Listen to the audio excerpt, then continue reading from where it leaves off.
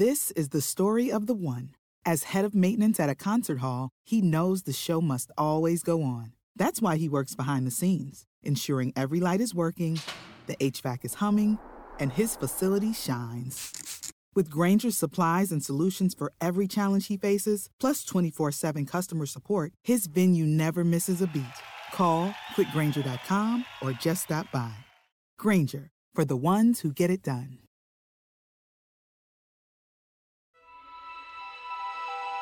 Coming up on 5 Minute News.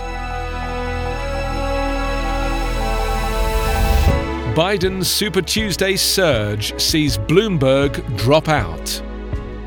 US lawmaker urges Amazon to tamp down on virus product pricing. And tropical forests losing their ability to absorb carbon. It's Thursday, March 5. I'm Anthony Davis.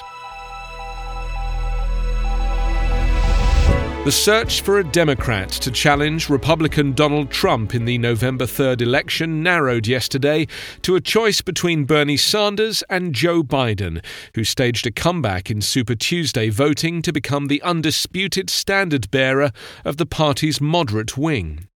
Biden was set to win 10 of the 14 states up for grabs on Tuesday, including delegate-rich Texas. The former vice president roared ahead in the overall tally of delegates who will choose a presidential nominee at the Democratic Convention in July. His strong performance ended Sanders' status as the Democratic frontrunner and led former New York Mayor Michael Bloomberg to drop out of the race. Yesterday, Bloomberg gave up his presidential campaign and endorsed Biden after spending hundreds of millions of dollars of his own money on ads across the US. He said he was endorsing Biden because he had the best shot at beating Trump. The media billionaire did not say whether he would spend part of his fortune to help Biden, but Bloomberg's absence from the race will help the former vice president. Both men appeal to the centrist wing of the Democratic Party. In another move that could reshape the race, Elizabeth Warren is talking to her team to assess the path forward, a campaign aide said. The Liberal senator, who was seeking to become the nation's first female president, had disappointing results across the board on Tuesday, including coming in third in her home state of Massachusetts. Amazon.com should stop third-party sellers from price gouging for items like Purell hand sanitizer as people seek to protect themselves from the coronavirus, US Senator Edward Markey said in a letter to the online retailer yesterday. A box of small Purell bottles that usually sells for $10 was listed online for $400, he said. One third-party seller listed a bottle for $600 on Wednesday afternoon. Amazon called the price gougers bad actors. There is no place for price gouging on Amazon, a spokesman said in a statement. We continue to actively monitor our store and remove offers that violate our policies. Last week, Amazon barred more than 1 million products that inaccurately claimed to cure or defend against the coronavirus. Meanwhile, a survey in the US revealed 38% of beer-drinking Americans wouldn't now buy the Corona brand. Italy has confirmed that it will shut all schools from Thursday for 10 days as it battles to contain the coronavirus outbreak. A total of 107 people have now been killed by the coronavirus in Italy, which has the most serious outbreak in Europe. 2 more people have died of the virus in the United States, bringing the toll to 11, and the 2 most populous cities, New York and Los Angeles, reported new cases yesterday. The first California death from the virus was announced by health officials as an elderly adult with underlying health conditions. Tropical forests are taking up less carbon dioxide from the air, reducing their ability to act as carbon sinks and bringing closer the prospect of accelerating climate breakdown.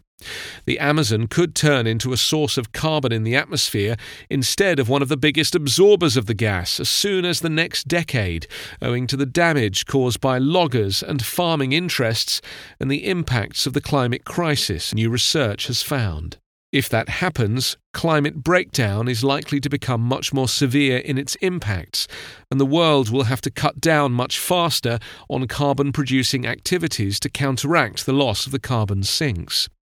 For the last 3 decades, the amount of carbon absorbed by the world's intact tropical forests has fallen, according to the study from nearly 100 scientific institutions. They are now taking up a third less carbon than they did in the 1990s, owing to the impacts of higher temperatures, droughts, and deforestation. The downward trend is likely to continue as forests come under increasing threat from climate change and exploitation. At this year's UN climate talks, known as COP26, and to be held in Glasgow in November, many countries are expected to come forward with plans to reach net zero emissions by the mid-century. But some rich countries and many companies plan to reduce their emissions by offsetting, often by preserving, replanting, or growing new forest. This research shows that relying on tropical forests is unlikely to be enough to offset large-scale emissions. The use of forests as an offset is largely a marketing tool for companies to try to continue with business as usual. You can subscribe to 5 Minute News with your preferred podcast app. Ask your smart speaker or enable 5 Minute News as your Amazon Alexa flash briefing skill. Visit us online at 5minute.news. 5 Minute News is an independent production covering politics, inequality, health and climate, delivering unbiased, verified and truthful world news daily. I'm Allison Holland, host of the Kennedy Dynasty podcast. Equipped with a microphone and a long-term fascination of the Kennedy family, I am joined by an incredible cast of experts, friends, and guests to take you on a fun, relaxed, yet informative journey through history and pop culture. From book references to fashion to philanthropy to our modern expectations of the presidency itself, you'll see that there is so much more to Kennedy than just JFK or conspiracy theories. Join me for the Kennedy Dynasty podcast.